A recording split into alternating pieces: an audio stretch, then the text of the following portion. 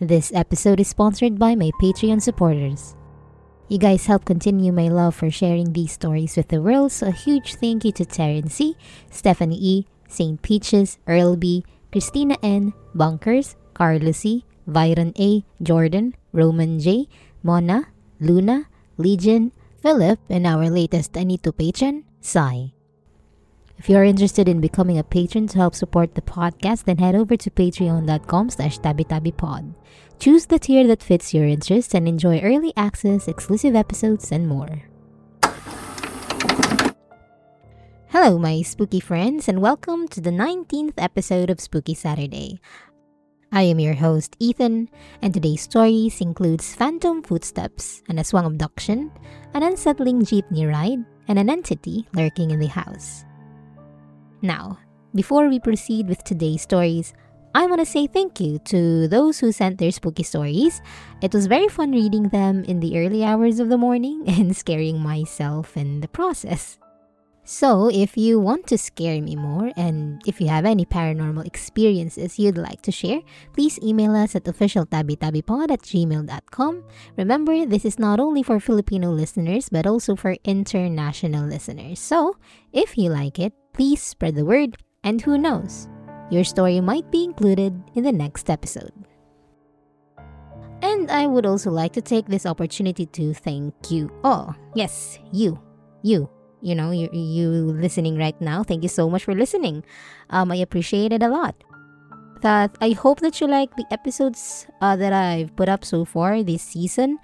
I hope that you're learning something from listening to my podcast. And thank you to those who bought the merch. Yay! I hope you like the stickers. And if you don't know, we actually have a YouTube channel. You can look for Tabi Tabi Podcast there. I am working on posting short episodes about creatures that couldn't make it in the main podcast. So, yeah. I have a YouTube channel. I'm also on Instagram and on Twitter and Facebook if you want to follow our social media to get updated on the next episodes and such. But yeah, that's basically it. So, settle in, my dear listeners, and let's begin. This first story was submitted by Cla Lucena. Hello, Ethan. I have a story that happened in 2020. This occurred in late January or early February. My supervisor and I had to stay late at our office because we had an annual report due the following Monday. Our office was located within the 100 square meter warehouse. Our workplace was a 2-story studio with large windows on both floors that looks out over the entire warehouse. The steps leading to the office's second story are located outside the building. It is constructed of metal, and as a result, when someone uses the stairs, we can hear their steps. So when you go upstairs, the door to our office is on the right side, and there is a large window on that right side. That evening at 7 p.m., my supervisor and I were the only ones left on the second floor. On the first floor, though, people were still cleaning the machines. We kept working so that we could finally go home. For context, my supervisor's table is near the office door. My table, on the other hand, is facing the window.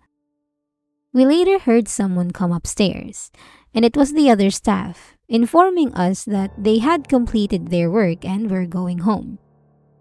We allowed them to leave while we stayed because we were still not done with our work.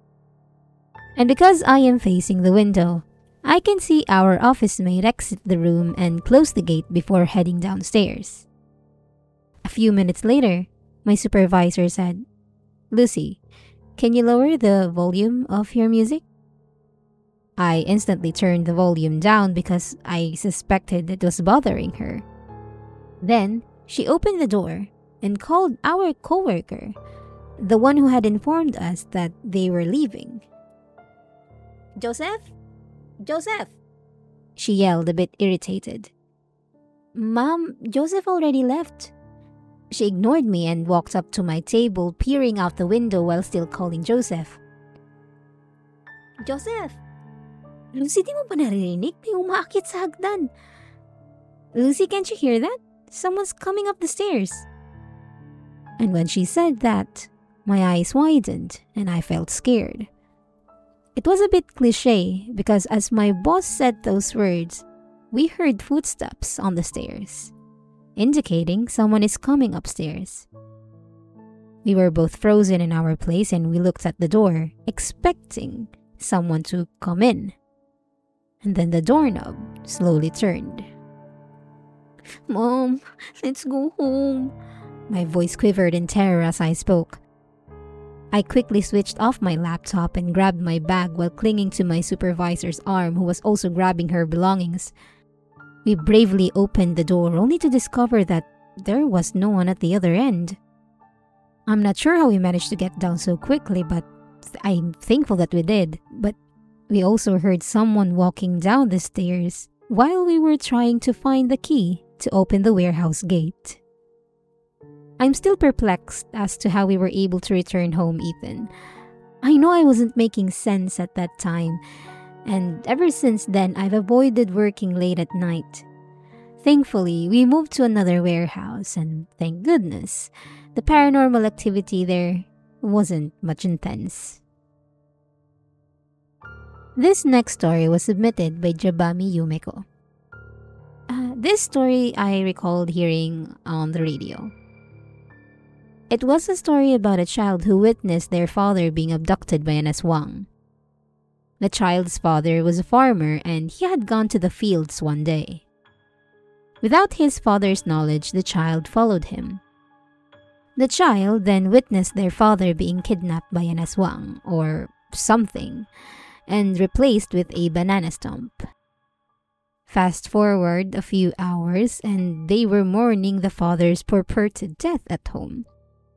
However, the child did not think that their father was dead since he witnessed him being taken.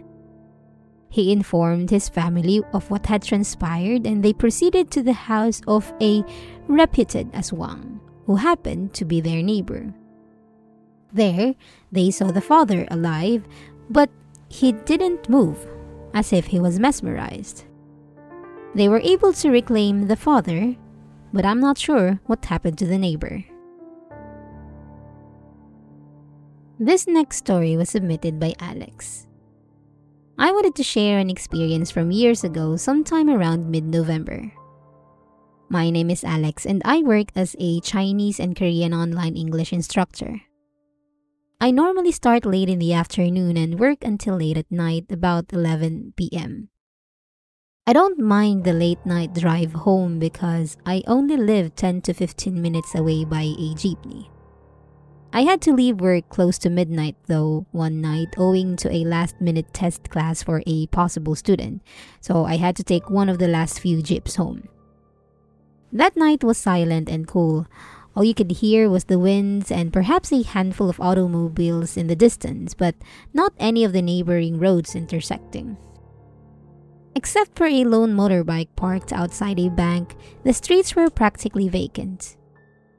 As usual, I headed to the corner to grab a cab home. Nothing unusual happened, nothing out of the ordinary happened. I await for a few minutes at the corner before seeing a jeep approaching. When it came to a halt, I hopped in and take a seat closest to the exit. A tiny child was also in the vehicle but on the opposite side of the seat and about at the central portion, at the central part. I pull out my money and ask the boy to paabot ng bayad, but I'm ignored. I didn't bother asking again, so I huffed and moved closer to the driver to pay. I saw the driver became pale, and his attention was continually shifting between the rearview mirror and the road. I shook my head and ignored it and returned to my seat. Then, I stole a glimpse at the young child along the way while I was getting back to my seat and observed that he was dressed in torn and soiled clothing, so I thought, maybe he's a street kid? The rest of the ride was uneventful. Not many people are on the road, and a handful of cars are along the highway and intersections.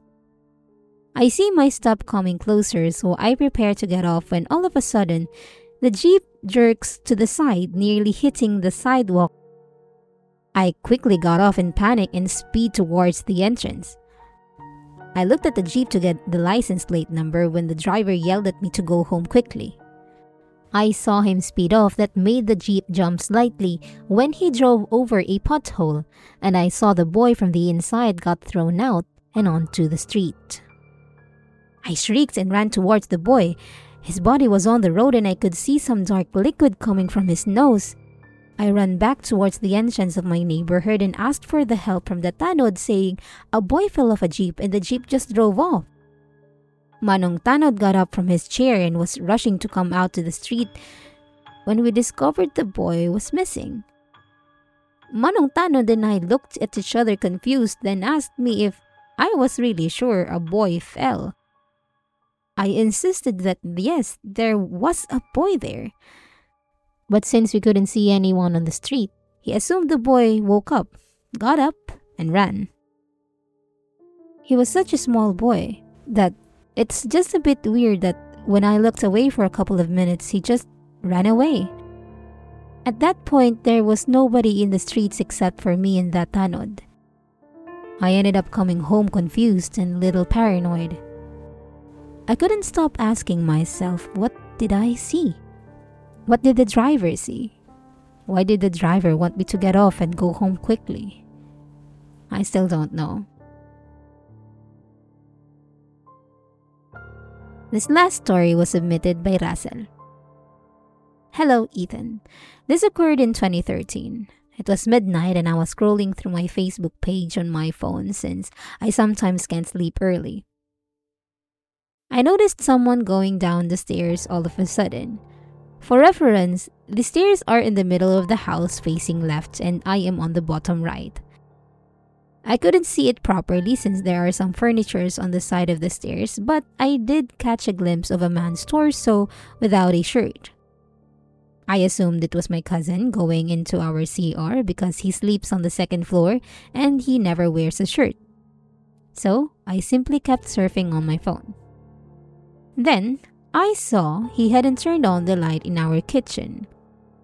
Now our CR is next to the kitchen. So that made me suspicious. So I walked into the kitchen, turned on the lights, but there was no one there. I quickly switched off the lights and went back to bed. I considered peeking up the steps, but it was too dark and I was terrified, so I didn't. After that, I just went to sleep and fortunately, I fell asleep quickly. I really hadn't thought about the incident from the previous night until my mother said this the next morning. She said that she saw someone standing on the stairs, but she doesn't know who it was.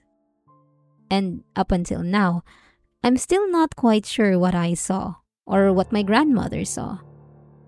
I know I don't believe in ghosts, but that encounter made me reconsider. And that is it for today's Spooky Saturday. I do hope you enjoyed listening to the stories. Remember, if you have your own paranormal encounters that you would like to share, please email us at officialtabitabipod@gmail.com. If you enjoyed this episode and you'd like to help support the podcast, please share it with others, post about it on social media, or leave a rating and review. Once again, a huge thank you to Cla Lucena, Jobami Yumiko, Alex, and Russell for your submissions. I really appreciate it. Thank you so very much. Oh, and if you also want to help support the podcast, please head over to patreon.com/tabitabipod. And for as little as $2 or $6, you can gain early access, listen to exclusive episodes, and more. So yeah, thank you so much to my dear patrons for sponsoring today's episode, and to you, my dear listeners, thank you so very much.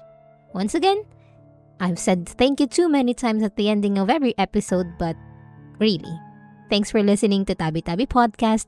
This has been Ethan. Join me next time when I share more spooky stories. Bye!